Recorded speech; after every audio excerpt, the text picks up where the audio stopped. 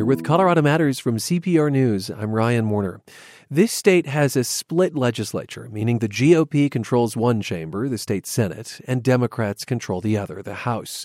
It means anything that gets to the governor's desk must have at least some bipartisan support. We heard from the Republican Senate president yesterday, and on the eve of a new session, let's hear now from the Speaker of the House, Boulder Democrat Dickie Lee Hullinghorst. Speaker, thank you for being with us. I'm delighted to be here. What do you want the 2016 session to be remembered for?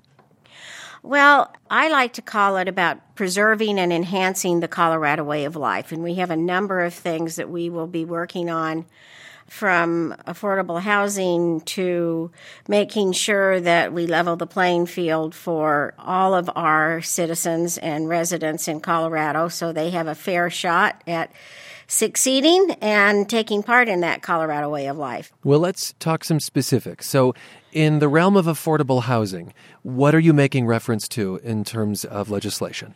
Well, we have a package of bills we've been looking at extending the housing tax credit. In 2015 alone, there were more than 100,000 people who moved to Colorado. So as a matter of the market, we all know that housing prices and rental prices have gone up. We're doing what we can with tax credits, with some innovative ways to help people save for their first down payment or closing costs. And who would receive this tax credit?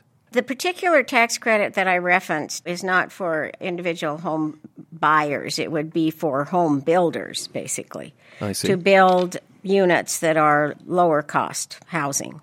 We do also have a bill that we're looking at that would provide for a tax break. You would actually be able to establish a savings account that would go to home buyers for their down payment or for closing costs.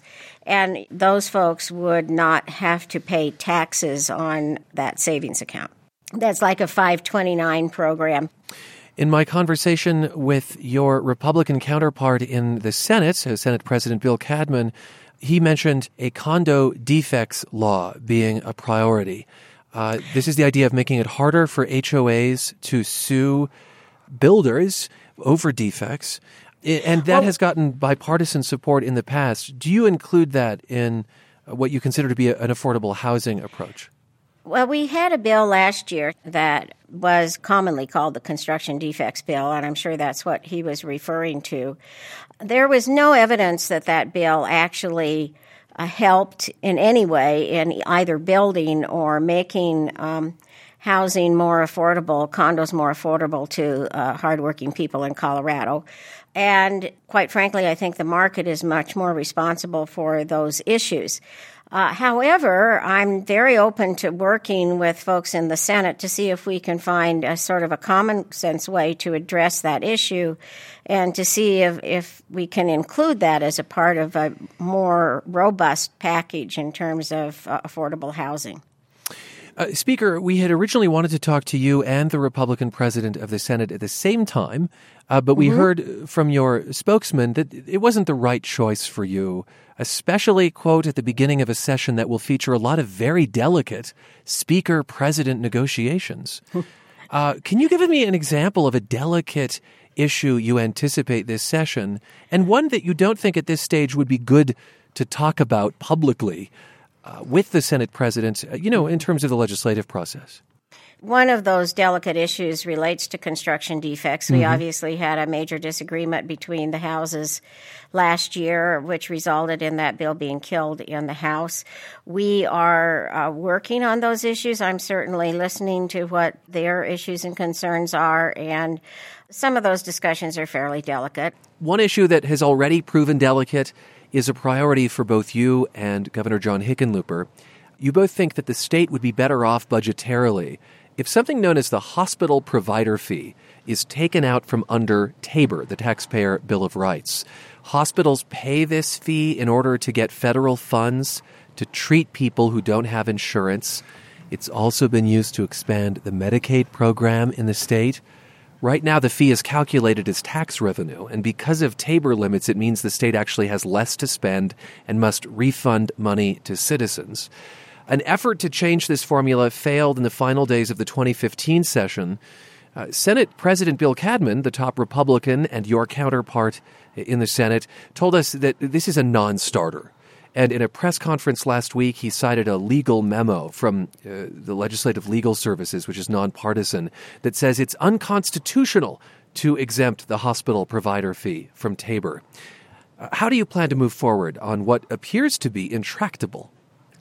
Well, the commitment to me and others in the House and to the governor was that we would continue to talk and try to make this issue work because it's so vitally important to the people of the state of Colorado. And explain that. Why is it vitally important? Because it could strike someone as obscure and budgetary and dry, but what are the stakes in your mind? I believe it will be very painfully clear as we move through this budget process that if we don't find a way to have more flexibility with the amount of money we can spend in the budget, and we're basically being limited to the kind of budget we were facing in the Great Recession.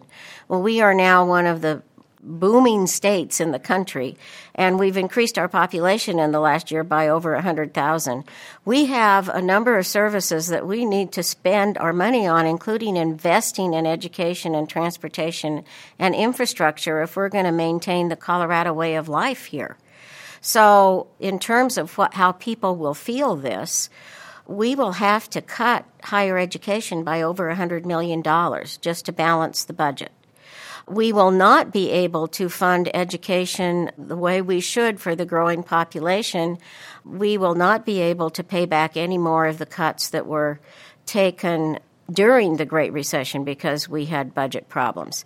We will not be able to put any money into transportation. I don't know of anybody in the state of Colorado that doesn't complain about the traffic right now and the potholes. So those are the things that my friends out there in Colorado are going to feel if we aren't able to solve this budget mess. If you have in the Senate a leader who has called this a non-starter, do you go to the ballot and try to make the hospital provider fee change through the voters? Well, if the president of the Senate doesn't want us to deal with this issue, they can kill anything we send over there. I think it would be unfortunate to have to go to the ballot on this when, in fact, we have the power as the state legislature to act. So I suppose you could go to the ballot, but if you go to the ballot, you really should address the entire issue and address it permanently. One last question on this subject before we move on, and that is the Senate president says this is not his opinion of Tabor and of the hospital provider fee. He says this is what legal experts are telling him. How do you respond?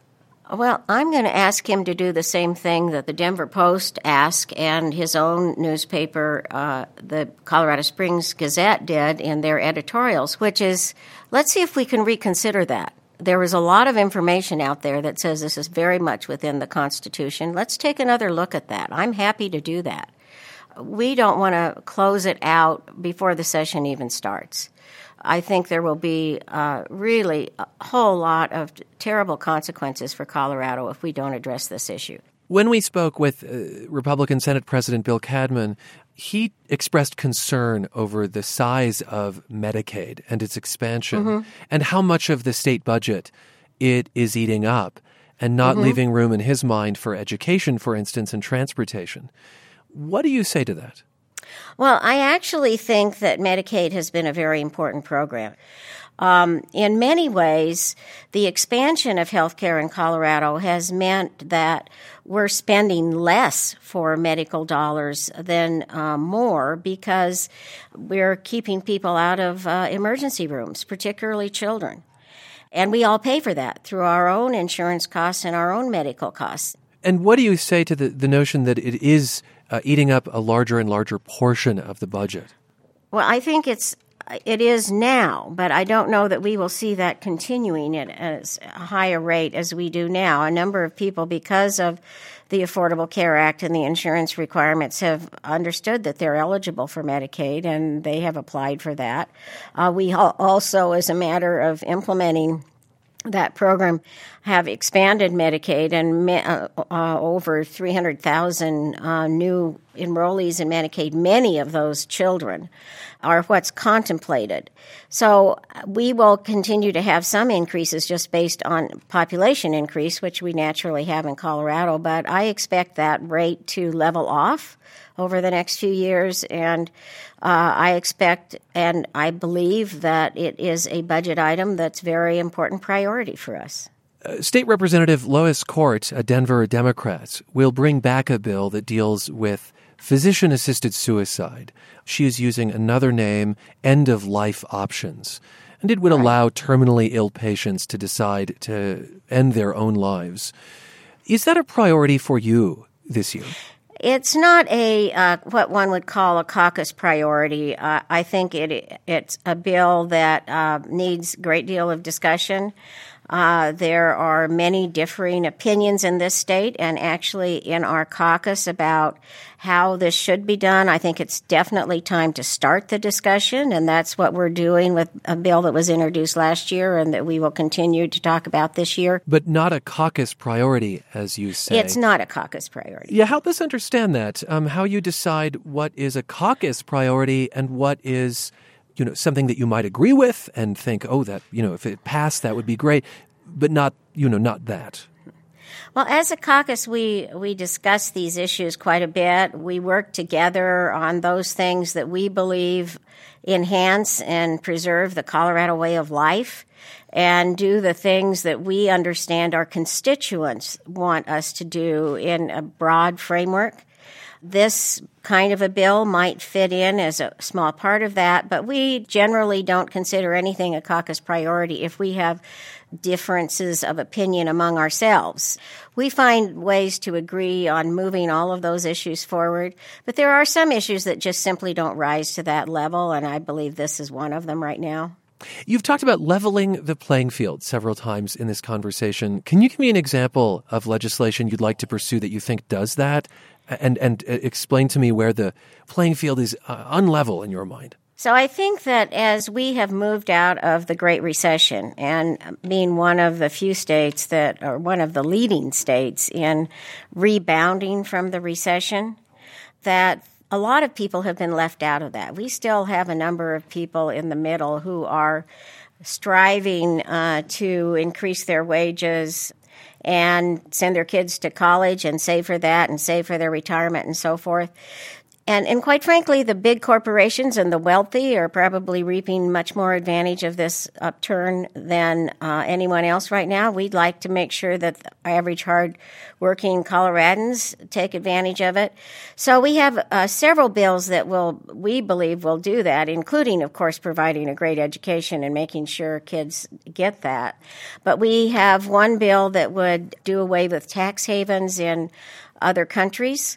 There are several countries who do that, who don't charge income tax, and we have corporations in this state who don't pay a penny of income tax in this state and send their profits overseas.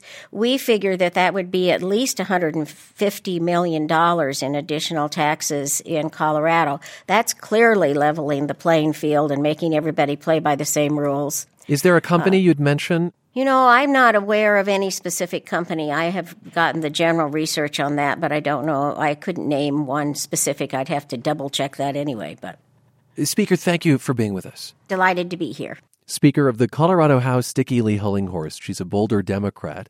And our conversation with the Republican president of the Senate is at cprnews.org. Tomorrow, it's Governor John Hickenlooper and what he hopes for the 2016 session. Still ahead, why does the federal government own so much land in the West? This is Colorado Matters from CPR News. You're tuned to Colorado Matters from CPR News. I'm Ryan Warner. It's been more than a week since an armed group seized a public wildlife refuge in Oregon. It's a flashpoint in a decades-long conflict over federal lands. The issue isn't limited to those ranchers in Oregon, though. It has come up in state legislatures in recent years, including Colorado's. John Freemuth is an expert in public lands. He's a professor of public policy at Boise State University. He joins us from Idaho. And John, welcome back to the program. Glad to be here. So I'm looking at a map of federal lands. This is from the U.S. Geological Survey. You can see it as well at cprnews.org. And it's Colorado and states to our north, south, and west that have the vast majority of federal lands. And, this is forests, of course, and national parks, but also Department of Defense lands. Why does the map look this way? Why so much federal land in the West?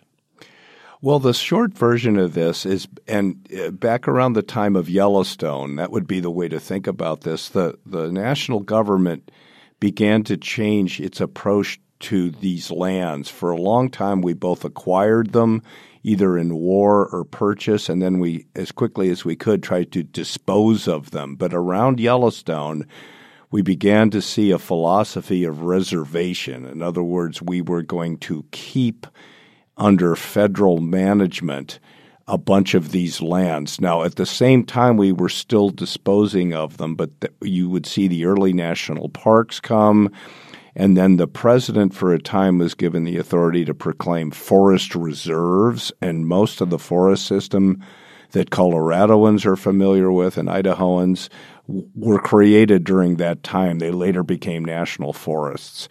The BLM lands, which are the flashpoint lands here for the Bundys and their father before, those were lands that weren't reserved at first for those specific purposes, but remained under federal management. The BLM didn't even come into being until 1946, when the General Land Office and the Grazing Service were merged. Then, and here's the key point, in the mid-'70s, Congress made it clear national policy that the BLM lands, most of them anyway, would also be permanently retained under federal management. So that's your quick history. The BLM, of course, the Bureau of Land Management. And so obviously the country was in the process of acquiring lands early in its history, back to the Louisiana Purchase, for example. And you say that at first it was about getting that land out of federal ownership and into the hands of private citizens. What explains that change around Yellowstone, where the federal government said, "Gosh, let's keep some of this"? Well, I think there's a scholar, Al Runte, who's written a great book about the national park idea, but he points out that in that era, and actually Yosemite came before Yellowstone. I'm so sorry. I mean Yellowstone. I think I said Yosemite. I apologize. No, that's fine, because the national government actually let California try to manage Yosemite Valley under the Lincoln administration. Didn't work out and went back to the national government. But let's talk Yellowstone. Essentially, it was a combination of the stunning wonders of Yellowstone and really their inability to be used for anything else. Yellowstone, whenever we watch the weather, how many times during the winter is West Yellowstone the coldest place in America? Those lands are high. Their Native American presence was not that frequent, and so it made many people thought that what a great place, because of the geysers, because of other things, to preserve as, quote, a nation's park. And that spirit was growing stronger.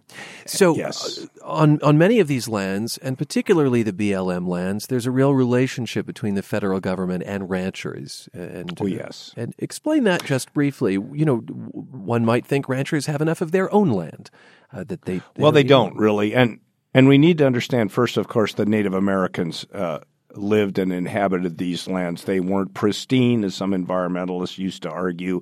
They certainly weren't wilderness and uninhabited. But that said, ranchers got out to places like the Great Basin, which is Nevada, essentially southern Idaho, and so forth, and were very astute. They were able to acquire the properties, what we call base properties, where the water is, a lot of the water, and from that they could then not need to have title to the grazing lands around them, which are primarily BLM, but in some states would be state land and even some other private land. And so from that, ranchers were able to eke out a fairly decent living by I guess you could say, that approach to land management. How would you describe that relationship overall between most ranchers and the federal government whose lands they rely on? Has that been a rocky relationship in history? Well, it's been, I wouldn't say overly rocky. It's sort of like all of our relationships with the IRS, if you know what I mean. But in other words, BLM regulates, and so we always chafe a little bit at regulation, but my sense it's always been fairly cordial.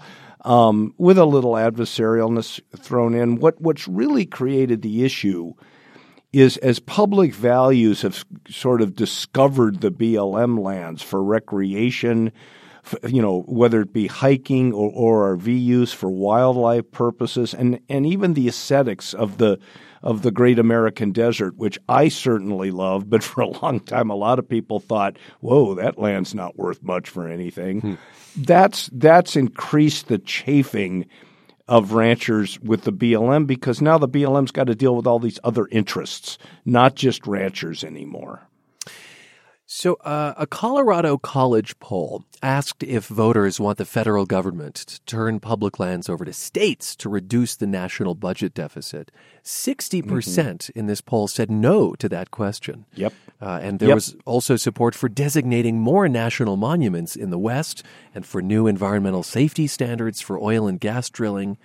But that poll does not necessarily reflect what we hear from some lawmakers. So in some states, including Colorado, there's been talk of somehow giving states control of federal lands. And it's far from a reality. It would have a lot of legal hurdles. Two Colorado lawmakers last session wanted to study the idea. Republican Senator Baumgartner thought that the land could be leased, say, for mineral rights, and that could help the state budget. We could increase the spending, K-12 education, higher education. We just got out of a committee a little bit ago that we were talking about how bad the conditions of the highways were in. We're just looking at all the options to see if we as a state controlled those federal lands, if there would be money available to fund all these different projects. It is Randy Baumgartner, the senator. What do you make of this idea of states thinking that they might be able to reclaim federal lands? Well, we always got to remember, number one, the states never had these lands. The term we all like to use is transfer, not reclaim, not take back, because that's just historically inaccurate. This has been talked about for 120 years, and it comes back every so often, sort of like cicadas do. It just does. What's interesting this time is before when it comes up, there's been Western anger because of federal government action. For example, the FLPMA, Federal Land Policy and Management Act, that said that the BLM lands would remain under federal management, that set off the Sagebrush Rebellion. This time, this seems to be driven by right-wing ideologues and think tanks looking for more wedge issues. In other words, ALEC, which is an East Coast think tank, essentially came up with, I guess you could say, template resolutions demanding, asking, calling for transfer of federal lands to the states, and a number of states adopted those resolutions. But what struck me and other observers of this is up until that happened, at that point, relationships, Ken Salazar was still Secretary of Interior, a Coloradoan.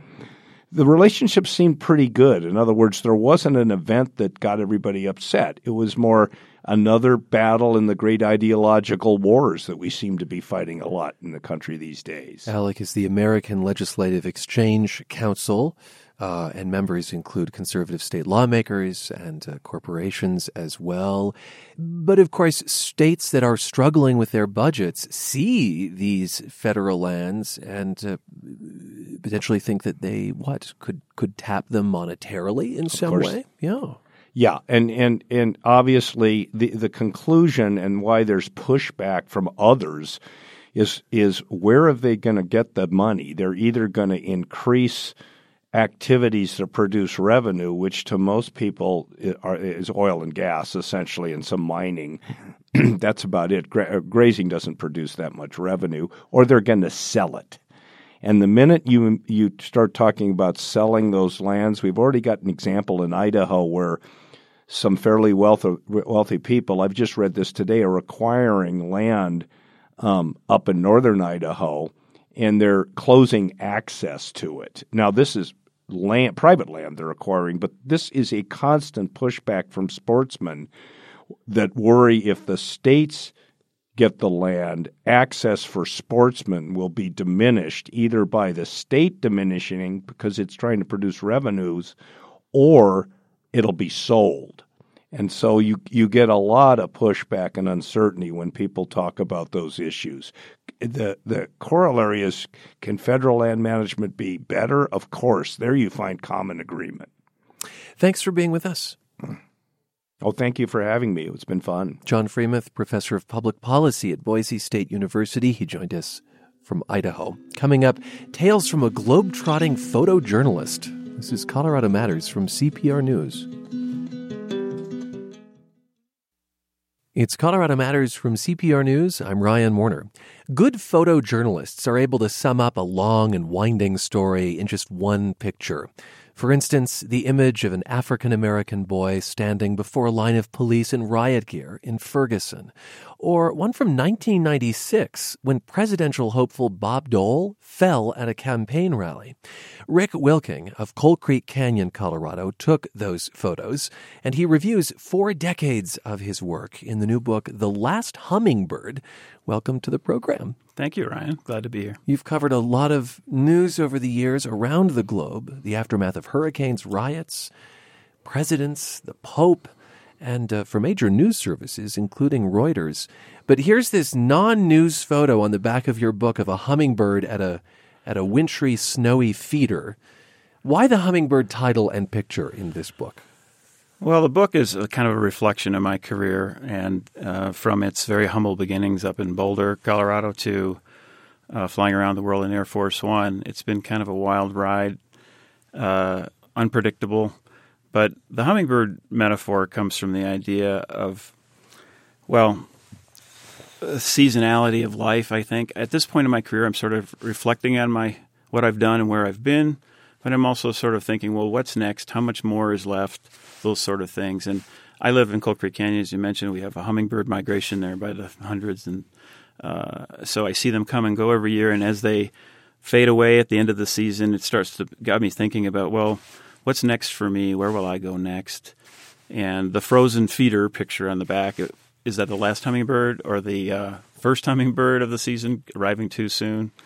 So you are in a contemplative mood, for sure, about your own career and I suppose even where you're headed, which we can talk about in a bit. But to some of the stories in this book, usually there's a photo to go with these stories. You were invited by the Vatican to shoot a mass during Pope John Paul's his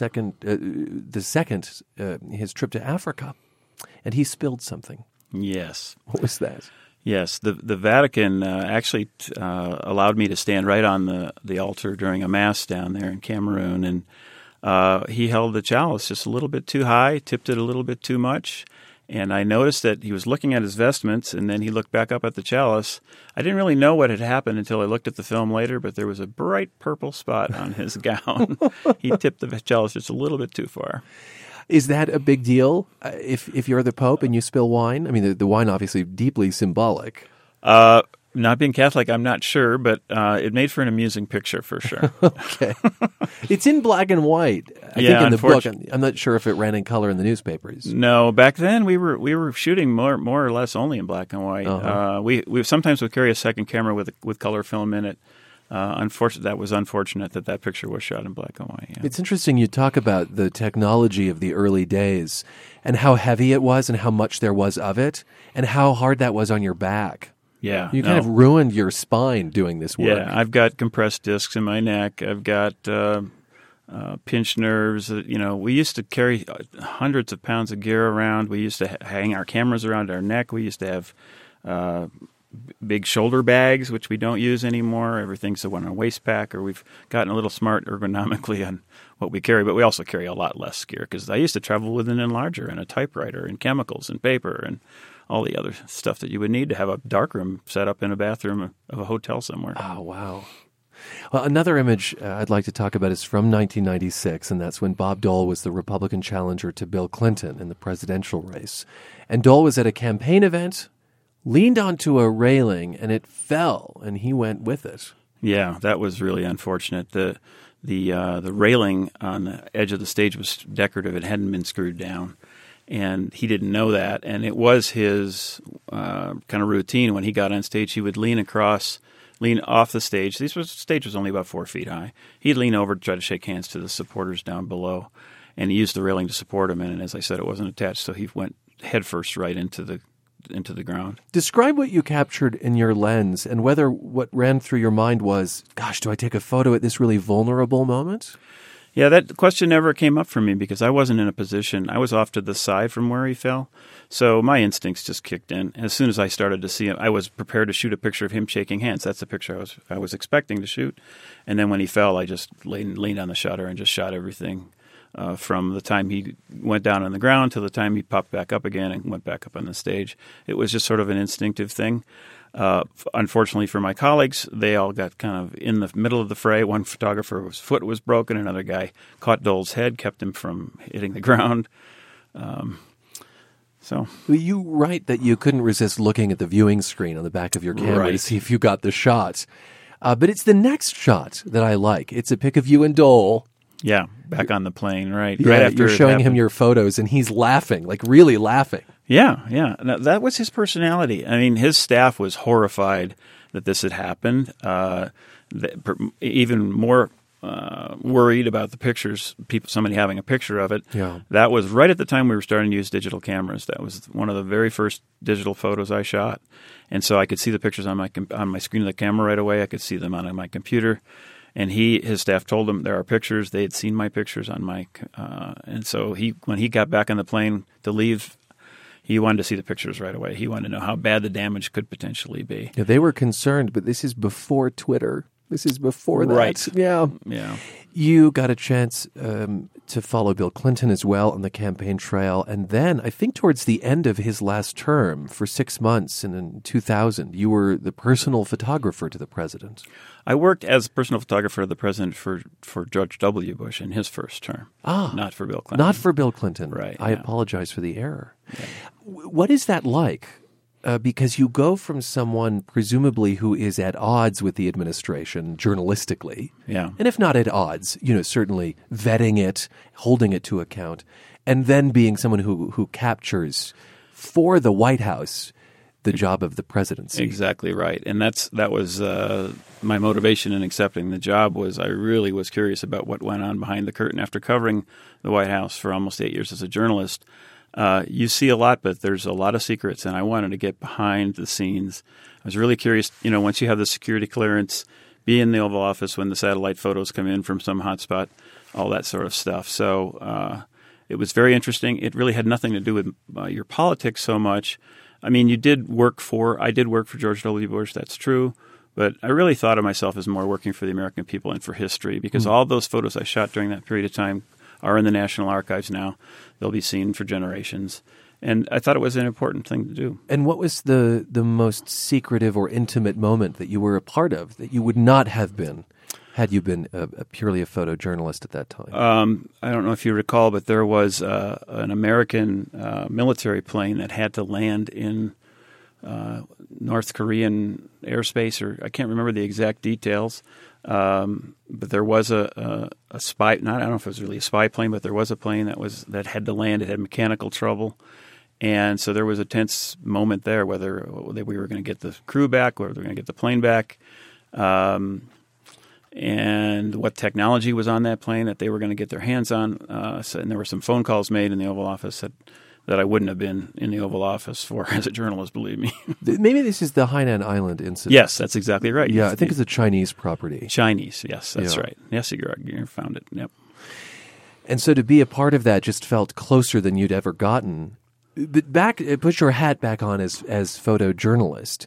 How do you get more authentic moments, especially when a lot of news events, press conferences, for instance, and campaign rallies are so closely monitored and curated. Yeah, that's the challenge. That's part of why I enjoy covering politics so much, though, is it is really a challenge to tell a story that they don't necessarily want told. To tell something real. Don't follow the script. But that's why you like it, because you see it as a challenge. Yeah, exactly. And what is a way that you get more authenticity in those sometimes inauthentic settings? Well, you just have to work harder. You have to think on your feet. You have to get yourself in the right position. Sometimes it takes negotiations with the campaign to allow you to be backstage or some other situation and they push back on it. But you do whatever you can. You go to a place in a room. They may say, well, we want you to stand here. No, I want to stand over there. You just have to sort of push all the time, constantly, and try to be in the right place to try to get something that's not on the script. You learn to be defiant in some respects. Oh, for sure, no question. That's a big part of journalism, I think. There's a photo you tweeted during the Black Lives Matter protests in Ferguson that caught my eye. We've posted it to cprnews.org, and will you describe it for me?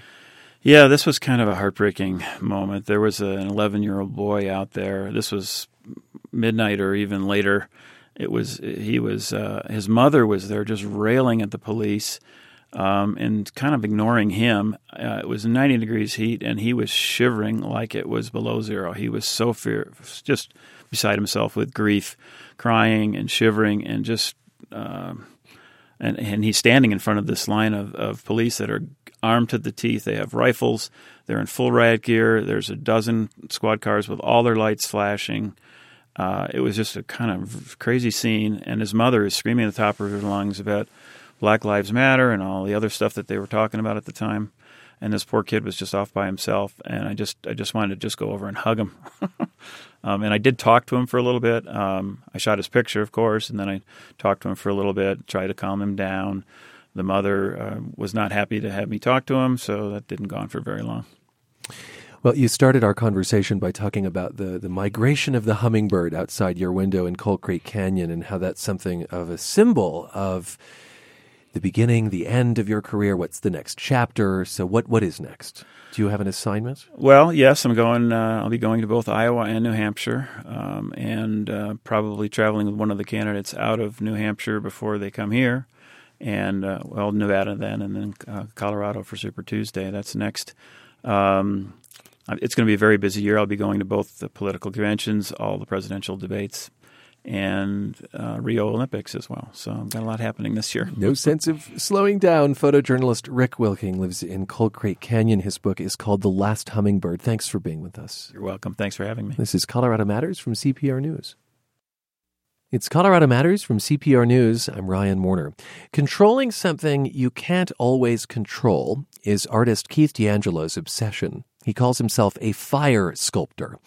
D'Angelo was raised in Carbondale, Colorado. He now lives in Denver, and he reveals a new work this week at the Telluride Fire Festival. He'll present the same piece later this month during the Fire Arts Festival in Breckenridge. Who knew Colorado had two fire festivals? The piece is titled Love, and Keith, welcome to the program. Yeah, welcome. Thank you. Describe this piece, Love. So love is to the point. It's the word love in plain text, created from 4.5-inch steel piping, recycled steel piping that comes out of the oil fields. And within that 4.5-inch piping is a smaller gas line that runs through it where I pump propane through and drill out little 16th-inch holes for jets for the gas to come through. And then light that on fire and you get the word love out of fire. So really to the point, simple, and the word love out of fire, I think, for me is it's really powerful. Is it symbolic, the materials you use? You talk about them being recycled from oil fields.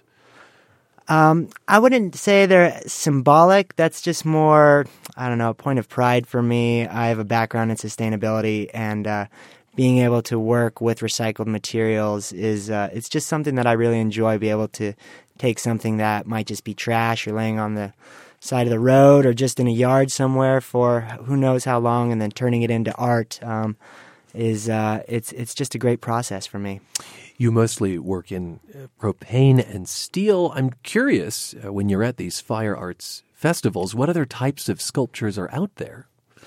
I I think that stainless steel is the most popular, but also I have some friends around the state that make really cool giant sculptures out of wood as well, and then light them on fire and we watch them burn down to the ground. So that's also really powerful to create something just to burn down into nothing. So that's another great medium to work with fire in. Interesting. Yeah, something that's so ephemeral. What's the most ambitious fire sculpture you've had a hand in? That would probably be back in, I believe it was 2011 in Telluride. A good friend of mine, Anton Viditz Ward, makes giant, massive sculptures that essentially are big cages, and he puts wood inside of them and spins them in all different directions. And these things are 30, 40 feet, 50 feet big, and spins these cages of fire and just throws sparks everywhere. And just really big, massive, heavy structures throwing sparks everywhere. Really, really impressive works of art. Sounding. Yeah. Intense both to make and to watch, I guess. How did you get interested in fire art? And have you been burned? I have been burned. I feel like I burn myself nearly every time I'm playing with the fire art, to be honest, but nothing too serious, knock on wood. But I've been going to Burning Man since it's a festival in Nevada, since 2004, and they do a lot of fire sculpture out there, and it really just caught my eye, intrigued me, caught my heart, really. I think that working with fire, being that it's intangible, but still, as you put it, trying to control something that's not so easily controlled, is just, it just speaks to me, and then being able to kind of convey my feelings through this intangible medium, it's just really fun. You have to contend, I imagine, with nature as well, because if these are outdoor pieces, and one, I suppose if they're really big, you'd hope that they would be outdoors. You've got rain, you've got wind. These are variables you can't control as an artist. Yeah, absolutely. And with my sculptures, being that they're the fuel is propane, the way that they can kind of dance in the wind, and it's always changing, and there's this dynamic of the fuel, the wind, the rain. I've had times when I've been trying to show a piece and it's so windy that you simply can't show it, and then you're just kind of standing around waiting for the wind to die down. So there's a lot of uncertainty, which is, it's a great dynamic. You're listening to Colorado Matters. I'm Ryan Warner, and we're speaking with fire sculptor Keith D'Angelo, who lives in Denver. His latest creation is called Love. I suppose you could say that it's literally burning love, and you'll be able to see it during the Telluride Fire Festival this week or next week at the Fire Arts Festival in Breckenridge. Were you fascinated with fire as a kid? I mean, it sounds like you discovered fire maybe a bit later in life as an art form, but would you say the fascination was older than that? I would say so. Yeah, definitely. I think there was a time I was maybe 7 or 8 years old, and I got in some trouble because me and a couple friends were lighting spray paint cans on fire and making little blow torches in my garage about 2 feet away from a propane tank. And oh goodness, it's a wonder you're here right now. Yeah, that was pretty lucky. My dad was sure to make sure that wasn't going to happen again, but I guess you could say I have been into it for a while. Do people have judgment when you tell them you're a fire artist? In other words, I wonder if they make a leap and say, oh, he's a pyro or something. I haven't come across that so much. I think for me, being that fire is my medium, my sculptures aren't really meant to be seen unless they are on fire. So sometimes I feel like people kind of look at it and are like, oh, yeah, nice art or something like that. You know what I mean? So I don't know about being dubbed a pyro. I haven't heard it, but maybe people think that. I don't know. Maybe people don't think it. I'm the only one who said it. Gosh, now I feel like a jerk. No, not at all. What would you like to do with fire that you haven't? Bigger.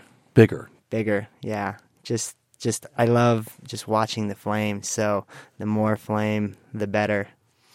And have you found ways to get more flame? In other words, is that just a question of burning more fuel, or are there other variables involved? There are some other variables involved. I've seen some really cool pieces with mixing, air and oxygen in with propane to create more of like a jet type of like really powerful flame, and then also mixing in some chemicals to give different colors in flames. But oh, that's interesting. Different colors. Yeah. So I think magnesium is one of them, and you can get like powdered magnesium, and there's a couple different ways that you can add it to the fuel. I haven't started quite at experimenting with that, but I've seen it, and it's really cool. But as far as for my sculpture, I just churn it up. Turn it up. More fuel. More fuel. It strikes me that this is part art and part engineering as well. And have you had to learn a good deal of science to make this work, or just of engineering in general? I wouldn't say so much. My pieces are really simplistic. That's kind of something that's just, I guess, my way of creating. But mine are super simple. Some of my friends, that piece that I was telling you about at Burning Man that I worked with, lots of engineering going on. But my pieces are really pretty simple. What are these fire festivals like? Is it just fire sculpture, or what other kind of fire artists attend? These fire festivals are great. We have all different types of fire performers, fire breathers, people dancing with fire in different ways, musical fire instruments. There's a plethora of different ways of working with fire in some sort of artistic fashion. So they're really neat, really, really pretty cool. I feel like I have seen an organ that shoots fire out of its tubes, for lack of a better term. Is that something you've seen? I haven't seen that piece yet, okay. But I believe that's going to be in Telluride later this week, okay. And I'm really excited to see it. Yeah, I would be too. Thanks so much for talking to us. Yeah, thank you very much for having me. Keith D'Angelo, a fire sculptor who lives in Denver. As we said, his latest creation is called Love, and you can see it at the Telluride Fire Festival this week or next at the Fire Arts Festival in Breckenridge. Ashes to ash and funk to funk it. We know Major Tom's a junkie. Finally today, the Colorado connection to David Bowie, who died Sunday at age 69. Around the time he recorded this song, Ashes to Ashes, Bowie was in Denver working on another project. He portrayed John Merrick in the play The Elephant Man.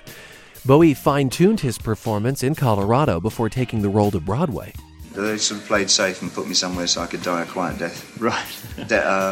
Denver, and we did a week there, and then we did 3 weeks in Chicago. And then they felt that I was right for the big time. David Bowie from a 1980 interview. Read more about his life, music, and acting stint in Denver at openaircpr.org. And that's Colorado Matters for today, with special thanks to Michael Hughes, Michael DeIoanna, and Stephanie Wolf. You can follow the show on Twitter at Colorado Matters, on Facebook, CPR News, or reach out to us by email. Click Contact at the top of cprnews.org. I'm Ryan Warner. This is Colorado Matters. But no smoking.